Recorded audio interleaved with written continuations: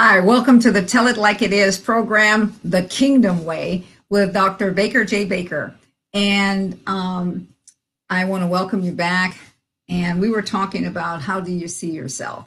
And that's one of the most important things in the world. How you see yourself is really how other people are going to see you also. Because, there's an odor to what it is that you're exuding. And when you're exuding confidence or self-love and the love of God and allowing that, then there's a sweet aroma. Otherwise, what it is that you put yourself kind of like in a victim mentality or a victim state. And when you do that, you invite those things that you really don't even want in your life. I'm an apostle that oversees ministries and different things and people. I help people, and I'm really asking the Lord to revive my evangelism, so that I can actually go out more and look at people and wanting to do what it is that He wants to do in them. So, I'll give you a little bits about me each time we meet, but that's about enough for today on me so far. At any rate, we're going to pray because we're going to talk about how do you see yourself, and we're going to talk about the mind today. I'm going to give you a testimony of some things that happened to me, and they happened recently. And so I want to encourage people. This is about encouragement. And in this, there's going to be some lessons, because what I want you to be able to do is to see yourself. And we're going to be talking about temperaments. As we go on, we're going to talk about temperaments. I do this thing called Helpful Temperament Moments. They're only about 10 minutes, and I think they're on YouTube and maybe Facebook or our Facebook thing or whatever it is. But, and what they do is help you to identify different traits about yourself. It's not like you go online and get the temperament thing and think, oh my gosh, I know everything about myself, because God made us so that we actually have 5. Everything, it's just like the apostle, prophet, evangelist, pastor, and teacher. How would it be if God gave us a temperament, if God made temperaments and He only did 4? That's not Him. There are 5 temperaments. There's a supine, there's a sanguine, there's a melancholy, choleric, and the phlegmatic. And in those, He actually makes up His 5-fold ministry, and which brings in all of us. I mean, as you read through the Word of God, and we'll be going through some Bible studies and stuff to help you to be able to read through and how to be discipled and to disciple others, and to be able to help you to be able to help yourself and other people, so that you don't live in a religious way, but you live in the kingdom way. So, Father, we come to you right now in the name of Jesus, and I bring every person that is on this call and every person that will join this call. And I thank you and I praise you for your goodness and your greatness. I praise you as we talk about the mind, the mouth, and money, and how people see themselves and what it is that they see and how it is that they act and react to what it is that they see. I thank you and I praise you that you will work in their behalf in the name of Jesus. Amen. Okay. Last week, we talked about loving someone that was despicable, loving someone that was unlovely, loving someone that you knew more about than you knew about anyone.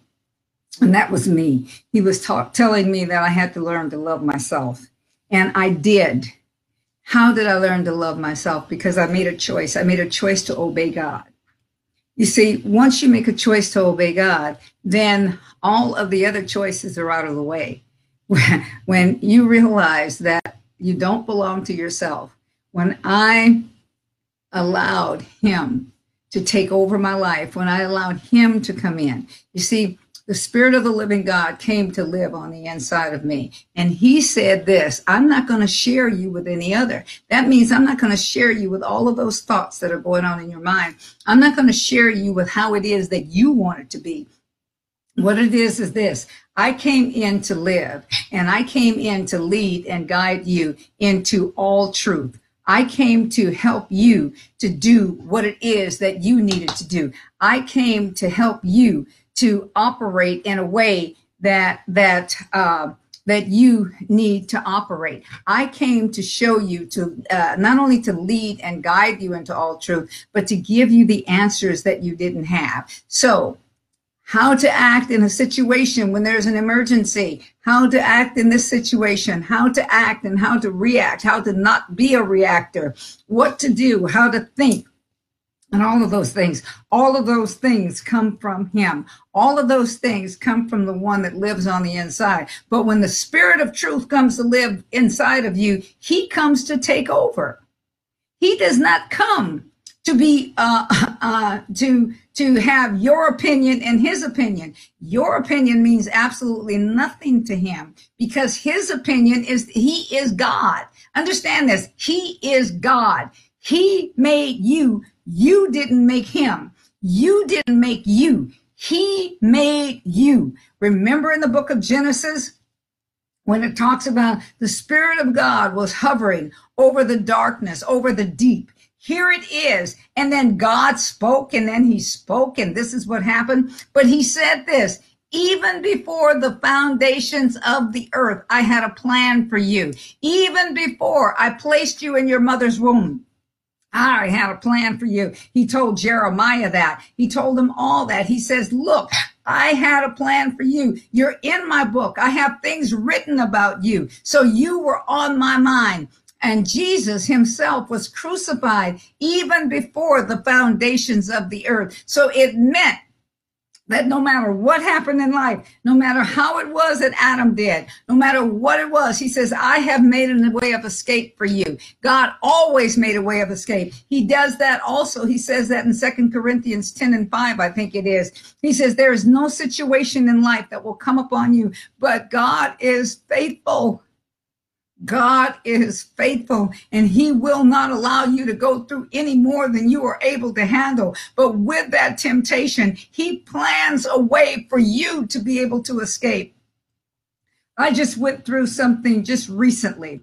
I had in July, I had a tragedy that happened with a grandchild of mine, and after then, some other tragedies and different things happened in my life. And so I had some difficulties. I had some physical difficulties, some emotional difficulties, all kinds of difficulties it was.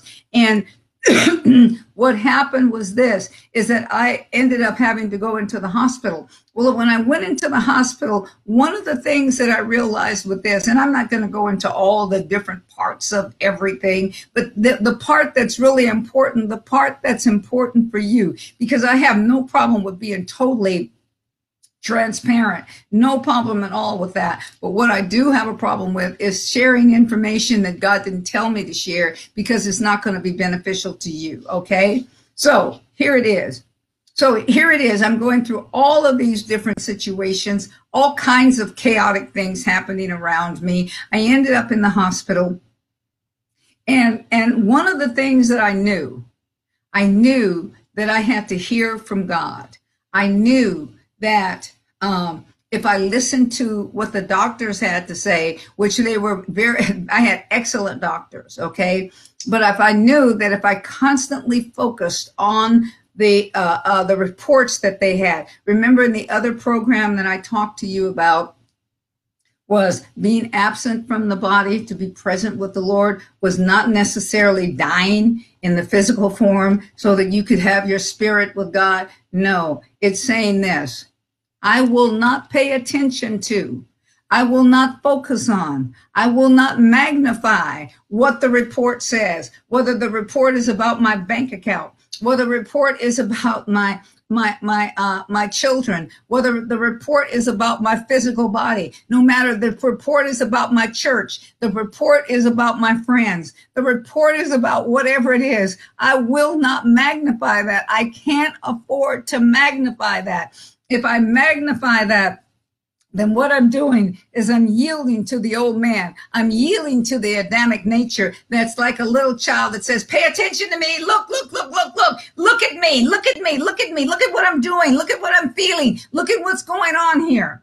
But I knew if I did that, I would not come out of the hospital. I had, as they were talking, I was listening.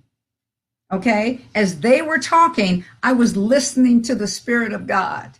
I don't know how this happened. I don't know. I'm using that scripture, the scripture that he gave me. The scripture that he gave me is he says, when you're into deep junk, then I will help you. I will help you. I will make a way of escape. And what he did is he made that way of escape for me, because what he did, he's had me to target on him. He had me to focus on him and not to focus on anything else. And while they were talking, I was able to block them out and remember the scriptures, remember the different things that he had said, remember the promises that he had, remember how it is that he works in my life. And so I had to focus on that. I continued to focus on that. I continued to look at that. They would come in and they would talk about this report and talk about that report. I think that's what they were talking about. And then they would ask me questions. How do you feel today? I said, I'm spiritually strong, mentally fit. That's how I am today. No, how do you feel? I just told you, I am mentally strong. Spiritually strong, mentally fit. That's how I am. How does your body feel? I haven't talked to my body about it. I am spiritually strong. I am mentally fit. And so they would ask, do you have any pain? I said, are you asking, is my body experiencing pain? Yes, the body is experiencing pain. You see, I had to separate myself even from my body. To be absent from the body, I had to stay present with the Lord, because if I identified so much, and this part is just coming out, it must be for someone, because I had not even realized this before. If I had have identified with what was going on and what was happening to my body, then what I would have done is that I would have become one with that. I would not have been separated from it. I would have been one with it. And so what happened is this. I said, my body, yes, the body is experiencing pain. And so they'd say on a 1 to 10 level, where is it? Sometimes it would be 9.5, sometimes 10.5. The pain is that sharp. You asked me the numbers. I gave you the numbers. That's all that I'm going to do. That's it. Many of the days they said, do you want medication? And I said, nah. Sometimes I'd say yes. Sometimes I'd say no. Sometimes it would be just leave me alone. Leave me alone. I don't have an answer for you yet. And I would wait. I would wait until I got an answer. Sometimes it was okay for me to have some pain medication. Some days it wasn't. Some days it wasn't okay for me to have pain medication because I was listening to another source. I was not even cognizant of that. I was not cognizant of the fact that I was so focused on him, that what was going on down here, it was I'm in this body, but I'm not of it. I was in my seated position because I'm practicing that. I had been practicing that. And so it came, and it came without me knowing. It was not a conscious thing. It was an unconscious conscious thing. But it was one of those things that it was like I knew that this was what I had to do. I knew that if I turned to the left, if I let my hand of weakness, if I let myself focus on that, if I let it happen, then I knew what was going to end up happening to me. I was going to feel sorry for myself. I was going to question God. I was not going to be able to live in faith, and I was not going to be able to move by faith. I was not going to be able to move by the faith of God because it wasn't my faith. I didn't have such strong faith, but the people that were praying for me, the people that were around me, they were the ones that were praying. I had their faith. Their faith came in. Their faith came in because mine was weak. Mine was weak. My faith was weak, but I had people such as Apostle Cal, Apostle Miestes, my daughters, Pastor Lanzine, and I mean, just numerous guys. I mean, numerous pastors, Apostle AJ, and all kinds of people. I mean, they were praying for me. The congregation that I oversee, they were praying for me. But the thing is this, I could not pray for myself. If I had not been in and had a strong relationship with people and realize this.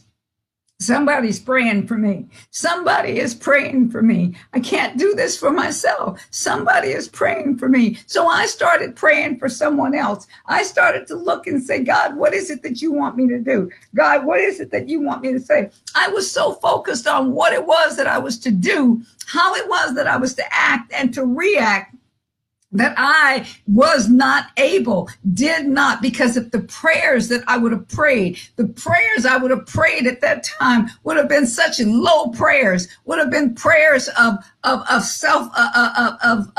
destitute. They would have been desperate type of prayers, or a prayer that wouldn't have done it. But I know that would not have been a prayer of faith. And a double-minded man, see, I had to stay single-minded, because the Bible says this: a double-minded man is unstable in all of his ways, and he will get nothing of the Lord. I had to stay single-minded, fixed on him.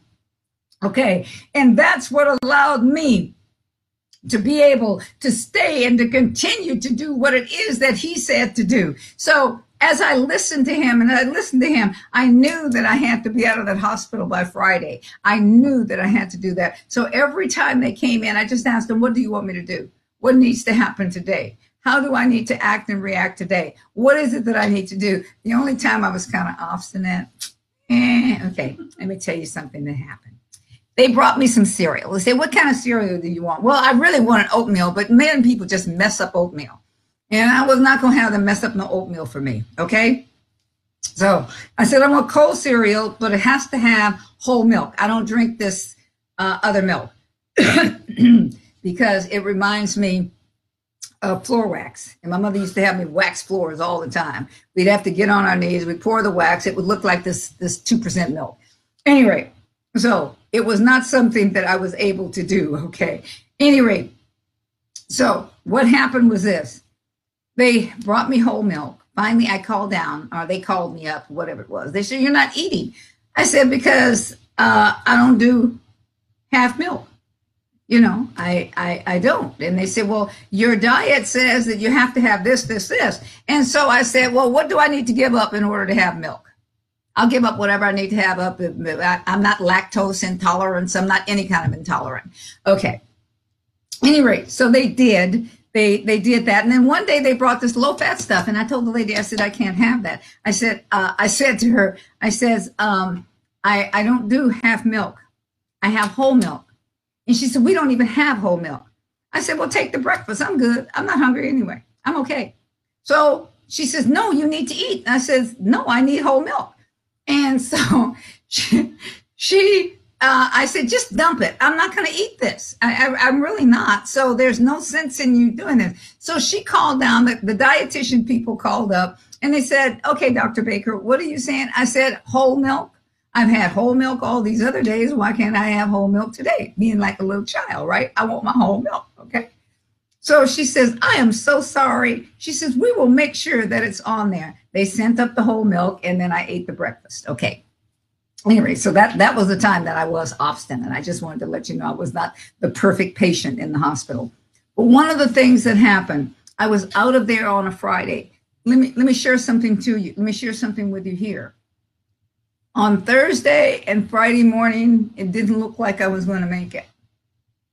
Thursday and Friday morning, my numbers and all of these things, they weren't right.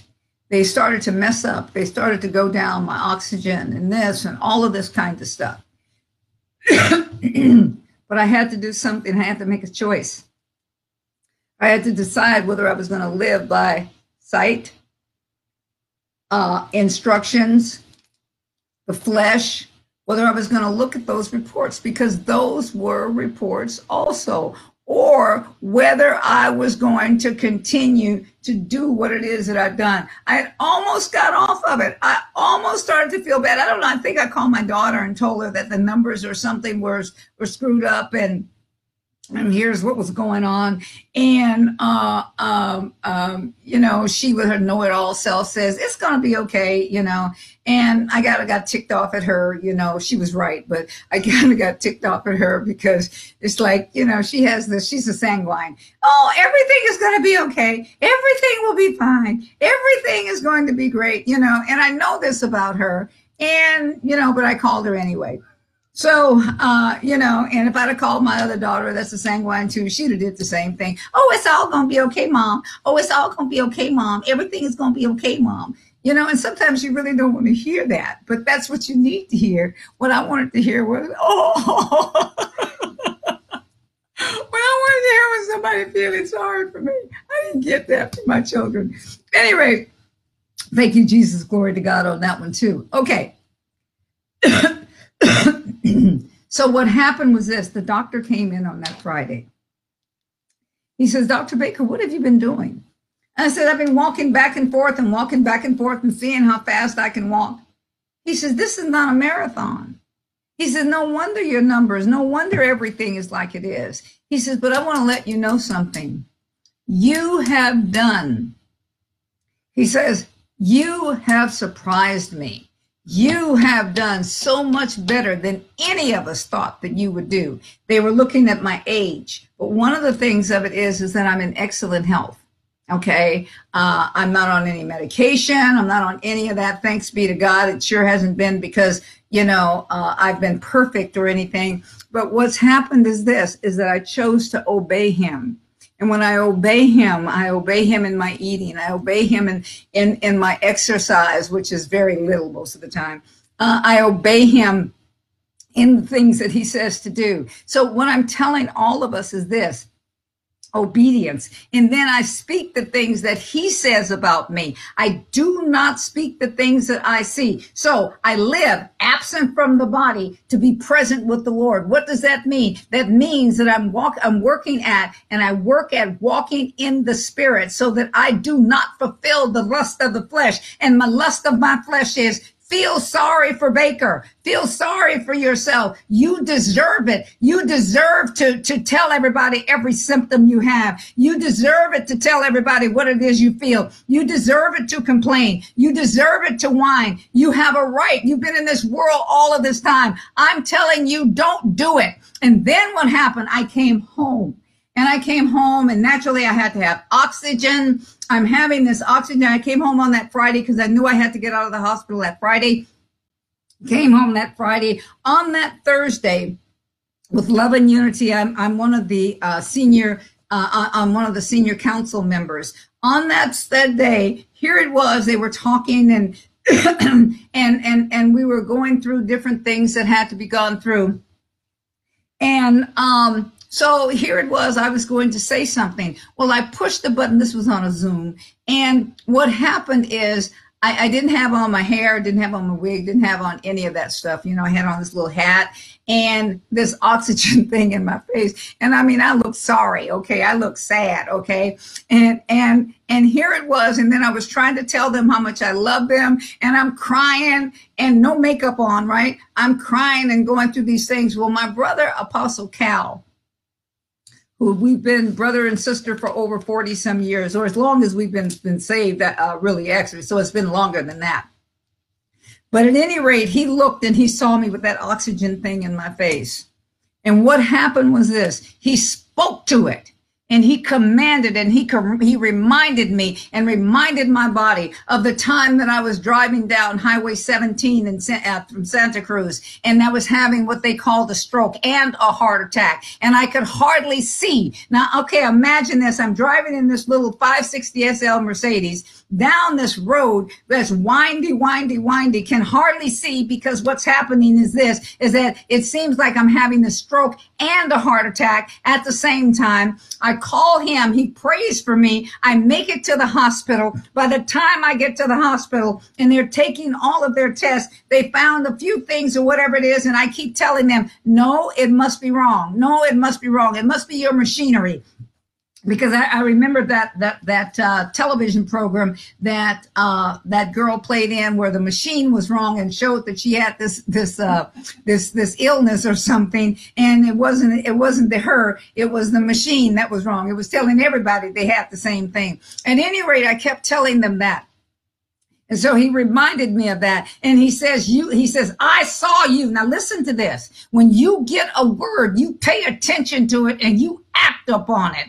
He says, I saw you last night and you did not have that oxygen thing in your nose. I immediately took that thing off. I took it off. And what happened was this: I have not had it back on since. Do you understand? And I walk strong and my numbers have been strong. My oxygen level has been up. All of these things have happened. I had more energy yesterday and I will have more today. And one of the things that I tell my body is, you have no memory of any sickness. You have no memory of any pain. You have no memory. I speak to my cellular memory, and you're going to have to start to do the same thing. There's many of you out there that are speaking to your body and you're telling your body things that is going to destroy it. But I love you enough to tell you the truth. Please start to speak to your body. Tell your cellular memory. Tell those cells, remember who you are. You are not pain. You are not sickness. You are not disease.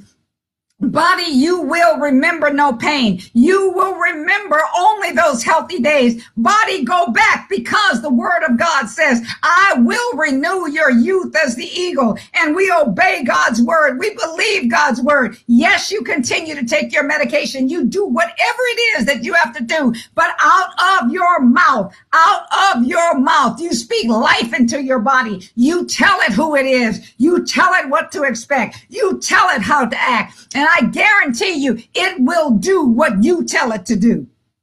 It's time that we start to walk in a place and live in a place where we use our mouths for us rather than for against us. It's time that we start to speak what it is that we know that God wants for us. It's time for us to use our mouths, or to allow God to use our mouths to speak his word, to speak his desire, to speak what Jesus paid for on the cross into our bodies. It's time for us to do that with our children, to do that with our grandchildren, to do that with our great-grandchildren. It's time for us to start to speak life and not death. And in these last couple of minutes that I have, I want you to remember to call us. I want you to remember to email us and to let someone help you, to lead you into the salvation that you may not know. This is Dr. Baker with Tell It Like It Is, the Kingdom Way, signing out, and I'll see you next time. Bye-bye.